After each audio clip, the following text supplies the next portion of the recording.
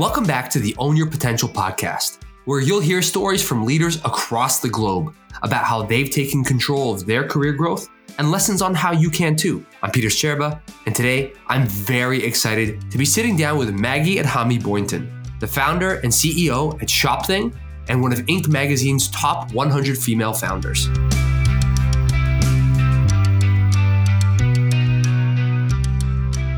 Maggie, welcome to the podcast. Very excited to have you on. I have been looking forward to this conversation around the transformative things you're doing in retail and shopping. Why don't we just jump right into it? Can you take us through your personal and career journey leading up until today? Absolutely. Thank you for having me.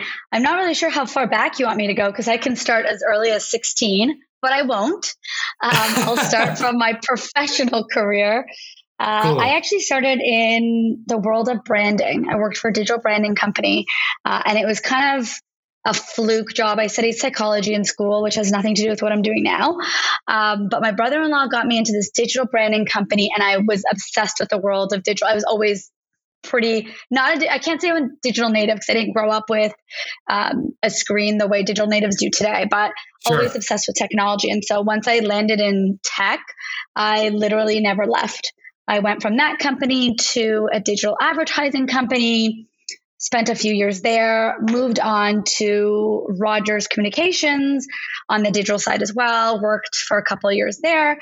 And then I decided I needed to be in a smaller environment. Rogers really taught me that I'm not made for a corporate 10,000 plus person company. Yeah. And so I actually joined my sister and brother-in-law. They had started a mobile startup. And they started this company literally probably like 6 months before iPhone even released their very first model phone. So pre-App Store days, my brother-in-law was really hell-bent on the fact that mobile was going to be the way of the world and everybody was going to transact on mobile. And we're looking at him thinking, are you crazy? Our phones have like nothing. It was basic phones. All we had was texting. And so, a year into their journey, when I saw what had happened with the App Store and the rise of mobile, I decided I wanted to join them. And so joined their startup. Really what we did was we created mobile apps for the country's largest banks, quick service restaurants, retailers, lottery, loyalty, what have you. So spent 10 years building these incredible mobile products for top tier Canadian companies.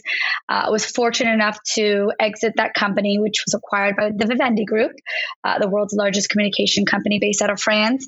And was again then fortunate enough to get to work on the executive team for Havas for 3 years, really leading their operations and product side of the business. And then one day, as luck would have it, I came across this Instagram account of this lady. She would literally pop into stores in New York City and she would try things on and allow her follower base to purchase things from her in real time. And so I was obsessed with this concept. I tried to buy something from her. And long story short, I was Canadian. I didn't have a Venmo account, so it didn't work out.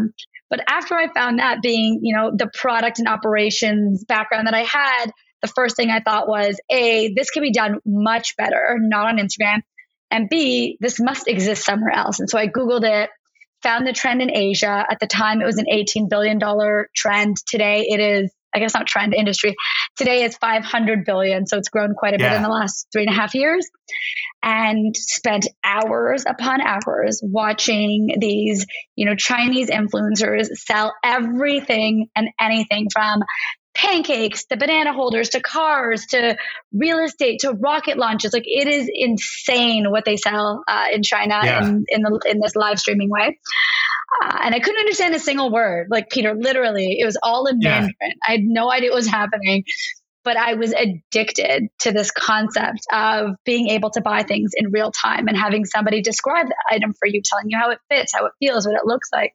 It was really engaging. It was, you had an opportunity to chat with the host and to talk with other customers. And so I quickly did a search and noticed that nothing existed in North America. And I'll give you a little bit of background. I actually, at the time, had a blog. I was a micro influencer. I'll call myself a nano influencer. But I just did that on the side because I've always loved style and retail and fashion. And so once I came across this trend, I realized that it was kind of this coming together of my vocation and my knowledge and, having been in tech for 10 plus years paired with my passion for retail and style coming together. And so I decided, these kinds of opportunities come across once in a lifetime. Yeah. I had to kind of take that jump and see what could be. Yeah. And then here we are today with ShopThing, starting to disrupt the industry in a real major way. Totally. I guess I should tell you what ShopThing is. All I do is just tell you about my background. But ShopThing we're in the live shopping space. So we are actually a marketplace. We pair brands with influencers to host live shopping events. So think new age QVC. Instead of it being on your TV, it happens on your mobile. And instead of it being, the products being presented to you by a trained host, it's actually in our world done by an influencer. So we take these incredible tastemakers, they curate a collection of, let's say it's clothing, they curate a collection of clothing for you. They'll try it on. They'll, talk to you about how things fit, how they feel, what they're made of. And you can watch in real time and purchase products as they are live shopping it. Which is, if we just think back to what shopping was, even as recently as 10 years ago, right? There was such a clear delineation between shopping in a physical store, shopping online, two very distinct experiences, right? And then now we have these collisions of physical and virtual worlds with real-time interaction. It's truly mind-boggling where we're netting out and then what the future of this is, right? With things like metaverse and kind of what AR and VR are going to begin to do. So this is a very exciting space to explore and talk about with you. But before we really dive fully into ShopThing, I want to talk about a shared experience we have because I too worked at Rogers for just under a year. For me, it was a full-time co-op while I was at Waterloo and part of the co-op program there. And, for anyone who's an American or international listener, Rogers is the Canadian equivalent of AT&T. It's one of our big three telco operators. And well, it was quite the experience. And I think it also very, very clearly helped me understand that most likely working on, let's say, industry or client side, particularly in the telco space, wasn't going to be for me. And for me specifically, when I was there, I happened to overlap with one of their big 800-person layoffs, right? Where every couple of days I would walk through a floor and half of it was gone. Then the next half of it was gone, and took 2 months for them to refigure out who did what and what teams were still there. And it was a very eye-opening thing to go through as a 21-year-old, right? Still in school. But, there was a number of things that for me, as much as I also benefited from the experiences I had there, helped shape my opinion of kind of client side or industry side. Maybe share what it was within your experience that helped you understand that you probably weren't going to go that route in terms of corporate careers. Yeah. And I will say, my time at Rogers was amazing. I met some incredible people. We did some really incredible work. And I think it was a super valuable experience. But I really quickly learned, especially coming from the agency side, and I'd always been at kind of smaller agencies under 100 people. Coming from that world, I quickly realized that I don't love the bureaucracy of a big organization. I don't love not being able to make decisions quickly. I didn't love not seeing the impact that my work was having on the larger organization. Right. And I think as an entrepreneur, that's one of the most exciting things about what you do is it's so impactful. Everything that my team does in and out, day in and day out, is so impactful to the larger organization. And it's not always going to be that way. I know when you become Uber size or Meta size or, Apple size, it won't be that way. But for today and for the foreseeable future, we'll be able to, make really impactful decisions. And I think that's what really drives me. Yeah. And I mean, I've heard that on in these conversations on this podcast over and over again. And I think it is such a persistent theme that following the impact usually translates to success, results, and many other great things. Now, in terms of then, the opportunity to work with Plastic Mobile, right, the startup, with family initially, and obviously it grew from there with an eventual acquisition. But Can we just talk about the incredible foresight that was had around, for example, the future being in mobile, and then very quickly the future, our present being flipped upside down by a transformative mobile device? What was that like in those early days when the App Store was just taking shape, and then as working in the early kind of mobile world when it comes to building mobile products? You very much would have been establishing trends or setting trends with mobile experiences. Talk a little bit about what it was like growing your career in that moment with such a constantly changing landscape. Yeah, it's funny because we're doing that again here. Yeah. So in the early days of Plastic, it was a lot of knocking on doors and trying to sell this vision of mobile being the future to people that weren't really used to that, didn't understand that. We're talking about big organizations like the Rogers, like RBC, like TD, like, Loyalty One. And they didn't necessarily in the early days, they're not the disruptors. They're not early adopters. These are big corporations. So it was a lot of fighting uphill, trying to get people to understand that mobile was the way of the future. We did it for long enough that, at one point, we did see the tides turning. And, then we started getting people knocking on our door and asking us for help and understanding the service. It became much easier to sell. But in the first 2 to 4 years, it really was an upwards battle. And we face that not so much now because COVID was a massive accelerant on our business, and people then understood the value of not only e-commerce, but live commerce. But, still, and I would say probably 2 years ago, it was a lot of, let me show you and prove to you the value of why this trend, this tech, this phenomenon is more than just that, why it will be the future of commerce. Yeah, absolutely. And, amidst your time at Plastic, in that time of great or huge transformation in the mobile industry and how people interacted with technology and devices having changed so much, right?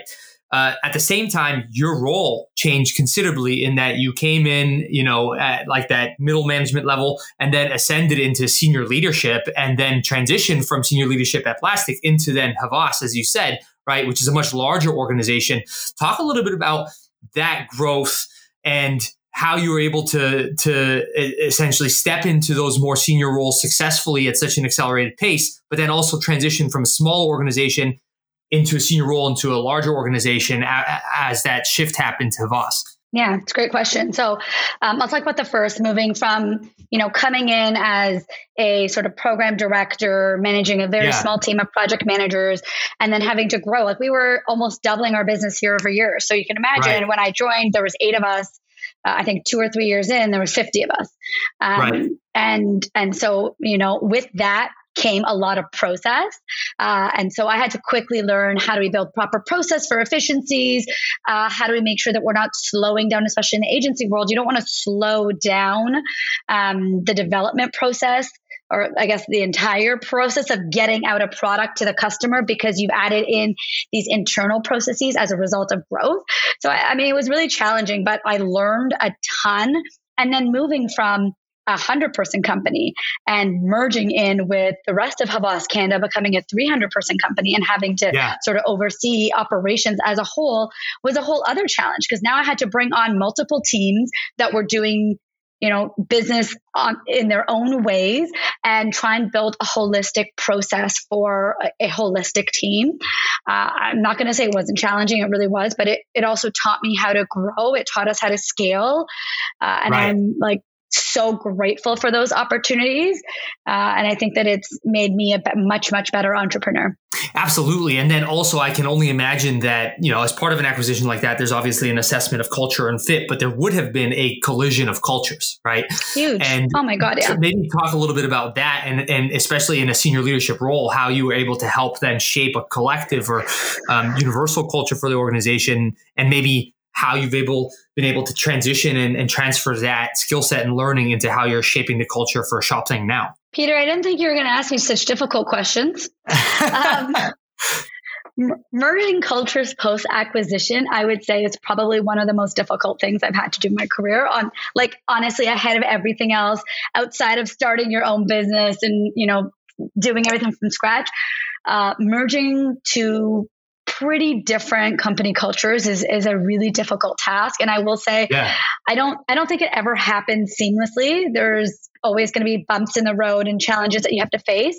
But I think in the end, we actually came out with, I wouldn't say one company swallowed the other company's culture. We had to create a new culture for the company. So we went from super scrappy tech startup merged with a much bigger advertising organization. We were really on two different playing fields. We acted like a startup and they acted like like a traditional advertising agency. So it was about how do we find something in between that worked for both the advertising world and the tech world. And I think we did actually a decent job of doing that. We injected some of our tech startup into the advertising world, and we also took some of their, life of creativity and the way that they view the world as well. But it was super challenging. I think for me, I talked about it when I talked about Rogers. I love that small organization. And so, ShopThings culture is that we are a tech startup. We work hard, play hard. We play to win. We fail fast. We fail often. We respect each other. We work together. It's very much that tech startup feel. Very cool. And it's interesting hearing you say that about having to create that new kind of hybrid culture or net new culture. Just because even paralleling to my own career and my current organization at Publicis Sapient 4 years ago, we had the injection and basically startup of a net new capability in the form of management consultants inside of a broader kind of technology and digital marketing consulting firm. And that was a huge collision, right? You have management consultants entering a space where you have creatives and designers and very technical people. And obviously that has taken some time to establish what that new hybrid culture is. And it's very interesting to hear a parallel experience on a slightly different scale and in a slightly different space with a startup meeting with an advertising agency. But I certainly see similarities there. And it does sound like having to create that net new culture to bring everyone along the ride obviously seems like the prevailing solution. That said, then you stumble across this incredible new trend, right? As you said, you sunk hours into observing and understanding this world in Asia, and then seeing the white space for it in North America. I guess it feels like it's maybe a little bit different than, let's say, your first foray into the startup world when mobile was a new thing globally. Whereas here, you're taking an established and almost mature trend or industry in another part of the world, and then transplanting it to a new region and a new audience. Maybe talk about the similarities or differences in this moment and this opportunity versus kind of when you were starting out in the mobile space. Yeah, you're totally right, Peter. It wasn't something that's brand new. It was definitely brand new and still is in the early stages in North America. But we did have a model to base it off of, which is like a little bit more cushy than blazing through with everybody in the early days of the App Store when nobody was doing it. It was brand new for everybody. What we did a little bit differently is, even though the trend existed in Asia and it was pretty large there, I think they were probably about 4 or 5 years ahead of us. We were very mindful and thoughtful in the early days. We didn't want to just take what worked in Asia and plop it into North America. We thought a lot about, what does a North American consumer want? How do they consume content? How do they, purchase products? What is the lack in e-commerce? What's lacking in North America? Because we're not the same consumer as the Asian consumer, and we've never been. Their adoption of technology far surpasses ours. Their prevalence of super apps doesn't even compete to what we have in our space. And so we were really mindful about how we thought about shopping and live shopping in North America. And we've gone at it from a different angle than anybody else has in our space. All of our other competitors have taken what's worked in Asia, literally that exact blueprint, and plopped it into North America. And our thesis is that is not the right approach. The right approach is to think about it from a North American lens. So one of the things that really differentiates us is this short video. So we are not a 2 to 5 hour live stream. You don't have to hop on like QVC and watch for the 5 hours to see what's coming up. Everything is done in 15 to 30, 45-second video clips that you can consume on your own time. Yes, it's going to be live during a certain period. And if you want to get all the really, really good stuff that flies, you have to tune in while it's live. But if you're more of a casual shopper and you want to watch it at 9 p.m. before you go to bed, which a lot of our consumers do, then you can totally catch it then, watch it like you would a TikTok at night or Instagram stories, just flip through short video clips and purchase it that way.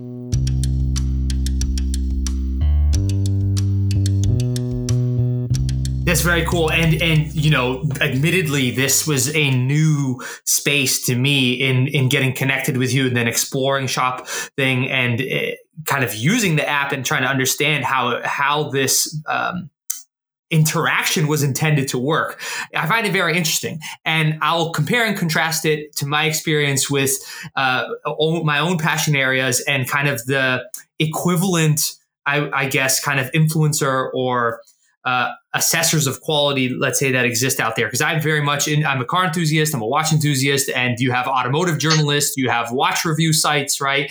And so those are two spaces that have deeply ingrained cultures of like journalism, publication-based reviews and endorsements of or assessments of quality or performance, right?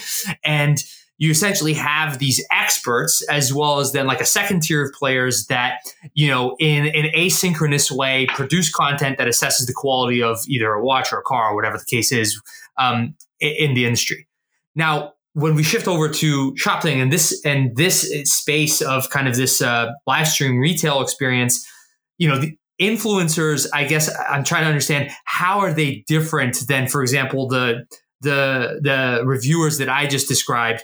And is there the same expectation of, for example, objective assessment of quality, or is it more about curation of taste and I guess helping individuals watching virtually experience the products through I guess vicariously? I'm losing the word here, but maybe you're catching my meaning. I totally get your meaning.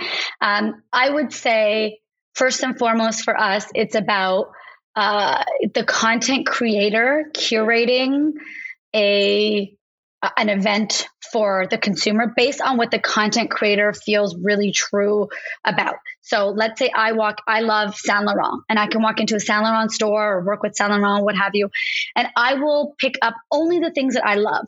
We never ask our content creators to push product that they don't believe in or like or would wear themselves.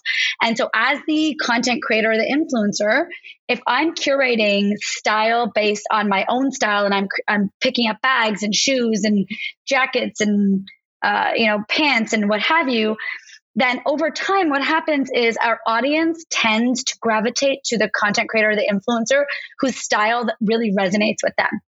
Very cool. And so I have customers that, they only love Oksana and they will shop only from Oksana because they love her style and they tune in on every single live. They want head to toe to wear what Oksana's wearing, or others that love Irina or Allegra or whoever. We got so many amazing influencers on our platform.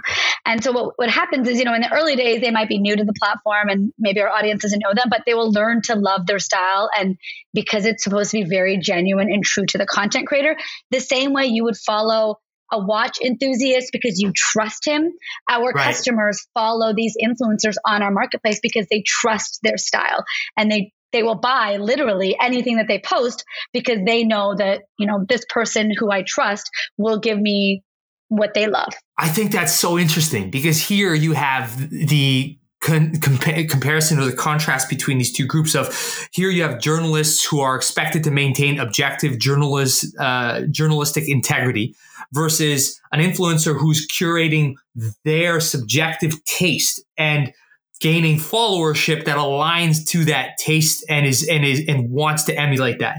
That is, very different and ultimately for this purpose much more valuable than somebody who is out there, let's say reviewing articles of clothing, right? I think that, and that is very cool because to your point, it is a different type of interaction and a different type of experience. And I guess I'm curious then, building on this topic of influencers and for Shopping, that management of these relationships with influencers, especially influencers being still relatively new to our world, right? At least in their current version over the last 5 to 10 years. how have you grown to manage this aspect of ShopThing as a business versus, previously building digital products, right? Yes, you have to deal with consumers and understand their interactions and their feedback and stuff like that on the apps and products. But that is a very different experience to now scaling a business that has this entirely distinct component to it. That's a very human aspect of managing these relationships. Yeah. We didn't invent influencers. And luckily for us, somebody else before us did. Thank you, Instagram. And so there are a lot on Instagram and TikTok to choose from. So what we have found is, if our influencers, and we have a very specific scouting process of how we find them and interviewing process and casting and all this fun stuff. But when we do find them, they have already built some sort of following on one of the other social platforms. Right. And so just by way of having done that, we already know that this person has been able to garner influence within a set of population, whatever that population is. So it's kind of like somebody's already done all the hard work. We're just piggybacking off what already exists. And using those people to then create influence within our marketplace, if that makes sense. Absolutely.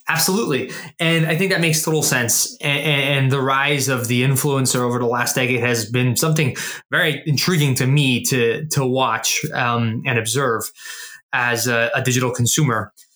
I guess I'd like to pivot now and talk a little bit about, your leap from having a senior leadership position in a large advertising company to then, where your previous experience had been acquired and, you had this legacy and in that organization, obviously an objectively successful position to be in. And then obviously you have this collision of your capability and skill and experience with a passion area, with a massive opportunity or white space, right? It's the perfect recipe for making the leap. But how did you rationalize finally making that leap?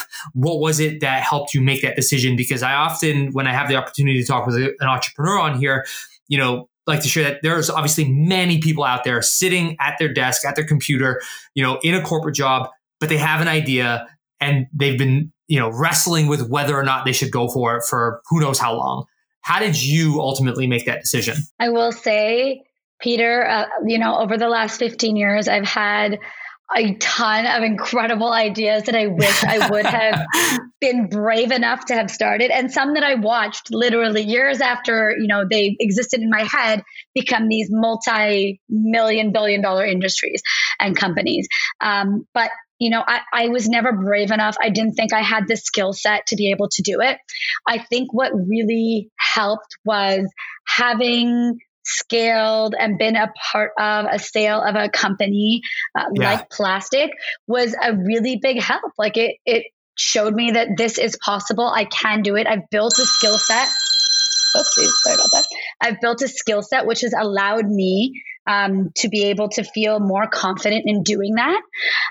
And I think that's invaluable. But I will say this, 15 years ago when I had these crazy, incredible ideas that I wish I had started, there wasn't the same landscape in tech that there is today. There weren't accelerators. There wasn't this concept of like seed investing and angel investing. None of that existed. And I think if I had the same ideas today and I was, my 20s, early 20-year-old self, I think I would, have a lot more opportunity to be able to do to be able to embark on any venture because there's so much support that exists for entrepreneurs, especially in the tech space.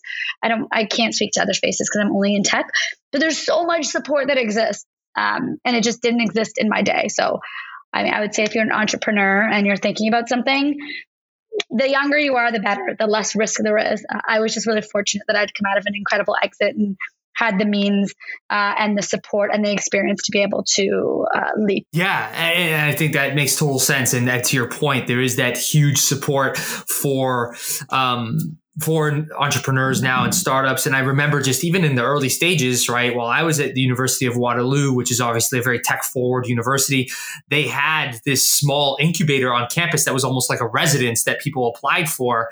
And I'm forgetting the name of it now, but that was such a bizarre idea to me at the time. And yet here we have it scaled, available across so many different dimensions and in so many different spaces. So it's very cool to have seen the evolution of that from relatively humble beginnings, particularly here in the Canadian market. Totally. You also don't have to physically be anywhere to be part of these accelerators anymore. You can, Right. you can be part of Y Combinator digitally. You don't have to be in San Francisco to be a part of this incredible tech accelerator that gets all this buzz and, will make you an incredible company. All of this can now exist to you from anywhere you are, which wasn't really the case 15 years ago. So the opportunity is really ripe for a lot of founders today. That's very cool. And, building on this, I'm curious, as an entrepreneur, right, having gone through successful acquisition or exit or sale of a company, do you go into something like a ShopThing with a predetermined vision? Or are you simply trying to create the best possible organization, the best possible product versus, for example, having a goal of an eventual sale or of an eventual IPO and to be the CEO of, some sort of multi-billion-dollar company in the future that has totally flipped the retail world upside down?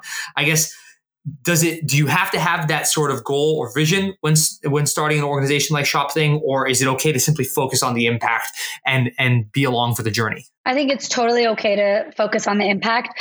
First and foremost, you should care about the product you're creating, how it's impacting the world, and or your space. It doesn't have to be that, that crazy, but how it's impacting the industry, the market, what have you. I think that should always be your first and foremost goal. But I think if you want to be a successful CEO and an entrepreneur, you always do have to think about what does that look like, especially when you think about, we bring on funding. We took on our first institutional round of funding earlier this year. And, the reality is investors aren't investing in this business because they're as passionate as you are and care about your vision. They're investing in your company because they want to see a return. So as a responsible, financially responsible entrepreneur and CEO, you should always be considering, what does my exit look like? Maybe it's not an exit, but what does 5 years from now look like? How do I make sure that the people that have invested in me early on and my employees, because they've invested, sometimes their salaries, sometimes their time, sometimes they take on this crazy risk. They give up another, maybe a better job that would have been more fruitful for them. But they do that because they take a little bit of a risk and you want them to also be rewarded. And so I think as a CEO, you have a responsibility to your shareholders and your team to make sure that you can exit, whether it's through IPO or acquisition, in a really, really nice place so that everybody is rewarded. Absolutely. That makes total sense. And then you talk about, for example, the employees that you have. And I think that there is a fundamental shift from a mentality standpoint of being even a senior leader at an organization to a founder and leader of an organization.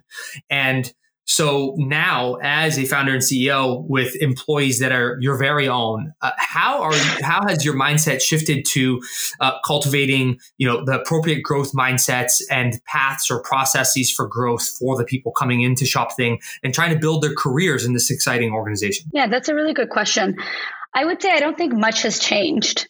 Even at Plastic, I constantly thought about, how do I not only grow the business, because that was a big part of what we were doing, but also make sure that my team is constantly growing and they're being challenged and I'm mentoring them in the right ways. And, every person that works for you, whether you're a CEO or a VP or a director, you're responsible for some part of their career path and their journey. And so I don't think much has changed from that regard. I will say the one thing that has changed, being the captain of the ship, is it is much lonelier being the captain of the ship than it is being a VP or a director or a manager. Even though you still care about cultivating the people and growing them and making sure that all of that matters, it's obviously on a different scale. I don't think about one department. I now think about everybody. So it's a little bit more stressful. But you also have nobody to commiserate with.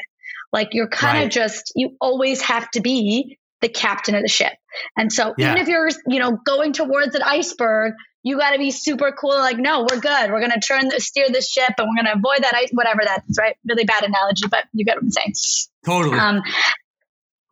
I was just going to say, so for me, the thing that I've learned is it's become really important for me to network with other entrepreneurs and CEOs, whether it's in my space or an adjacent space or totally outside of the space, but building community of other CEOs and entrepreneurs has been really instrumental for me across this last year or two. I didn't really know that in the early days, so I really didn't start doing it until just recently. But I've realized how incredibly important it is to have other people dealing with the similar challenges that you are that are not your staff, because you can't really have those candid conversations with your staff, but you can with a colleague that works, in a similar type situation as you. I think that is such an exciting and valuable piece of advice and learning that, across a number of different CEO founders or startup founders that have been on the podcast have come on, haven't necessarily touched on or articulated that need for building community and networking with other CEOs and founders because of the unique position you're in as you so well put, the captain of the ship at all times. I think that is incredibly valuable and a powerful unlock for anyone who maybe has not come to that conclusion yet. And so I'm very excited that you said that.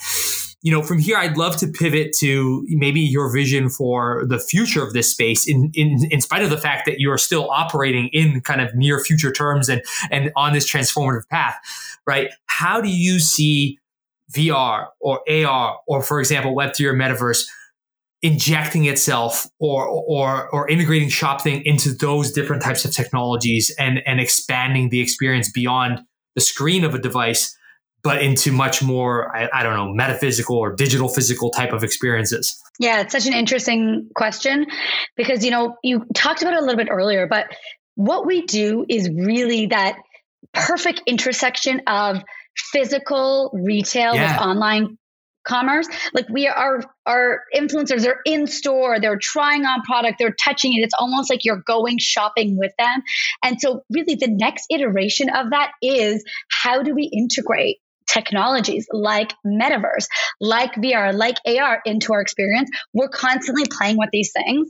I think for us, it's about innovation is incredible. But for me, I always think about, what does responsible innovation look like? What is reasonable innovation for what we're doing look like, and something that we think will stay. And I think it's kind of the early days right now for the Metaverse, trying to figure out, what environment exists, what's going to be the winner, will people actually adopt this technology? They haven't seen such promising numbers from the Facebook Metaverse in terms of usage. So it's really waiting to see how that plays out. But I think there's definitely more opportunity in the world of AR and VR for us, for sure. And this is because I'm a huge nerd and grew up on video games, but in recent years, or maybe even traditionally, if you think about like fantasy role-playing games and you speccing out a character in armor, right? That is the world of fashion in gaming. And it's easy to chuckle at, but that for many people is their reality. But now you have video games that are really culture setting. Like, let's say, for example, NBA 2K, that has built out an entire parallel gaming experience that is literally just about walking around a city with outdoor basketball courts and stores and fits and et cetera and et cetera. And you have this like gaming based digital fashion industry. What do you see as the future intersection of that and like real retail and real fashion being? Because I feel like we're on the verge of a shift in that space. And I'm just very curious, as somebody who doesn't sit in that space, maybe from an outsider's perspective, what is your opinion of how that's evolving in the world of video gaming, especially given how big of a channel it's become in the world of media and entertainment? Yeah, I think actually retailers and brands are starting to kind of play with these things, whether it's gaming or the metaverse, building environments, building virtual shops, all of those things. For us, I think we'll wait to see how it evolves and how brands take it on and what they decide to do. And then we will always be there to be their distribution channel. So, if brands are hopping on board, how does ShopThing help them in their virtual environments, in the gaming world? How do we help them continue to distribute their products in a really meaningful way, which I think will change? honestly, I don't know enough about the space as you do. So maybe we'll have to hire you as a consultant to help us get there. Sure. Absolutely. I can talk about all of the exciting NBA fashion trends going on in NBA 2K. That said, I love to ask, particularly founders, because I think maybe you're a little bit more conscious and aware of the idea of legacy and maybe the impact that you want to make or leave behind with the product, organization, or service that you're building. What is that for you 10, 20 years down the line? What is the definition of success for ShopThing and kind of the transformation that you're introducing into the retail space? When I set out to build this company, it was always for me about disruption. I know it sounds kind of crazy and like not a lot of people really love disruption, but I thought about, e-commerce came into play, 20, 25, 30 years ago. And since then, there wasn't ever a disruption in the retail space or in the shopping space. And I really see this as the next disruption to traditional e-com, not to retail, because I think there'll always be a place for physical retail. People really, especially post pandemic, people really enjoy going in, touching, feeling. And I think there will always be a place for physical retail. But I think what we're doing is really elevating traditional e-com. And so I had set out to disrupt e-commerce and disrupt the way online shopping happens today. And so really the success for me looks like that, exactly that, being able to successfully disrupt it, bringing on a new way of shopping that hopefully will, take on traditional e-commerce the way e-commerce took on brick and mortar. I think there's a lot of opportunity for that. And I think we see it in the conversion rates. Live commerce conversion rates start between 5 and 30%. Wow. And, traditional e-com is like 1 to 2%. So it's already 5 to 10x what traditional e-com conversion rates look like. And so there's a lot of benefit for retailers and brands and everybody to get on board with it. That is so exciting. And as somebody who works in the world of data and data strategy, hearing conversion numbers like that, I'm salivating at the opportunity. Just unbelievable disruption. I think this is a really exciting space. And, I have had such an unbelievable time chatting with you today, Maggie. I think that your career journey and now your journey with ShopThing is a really exciting one and one that many people can learn a lot from. I look forward to seeing how this space continues to evolve and maybe having you back on the podcast in the future as you've continued to transform the future of retail. So thank you again for your time and thank you for the wonderful conversation. Thank you, Peter. It was really lovely speaking to you and I would happily come on the show again.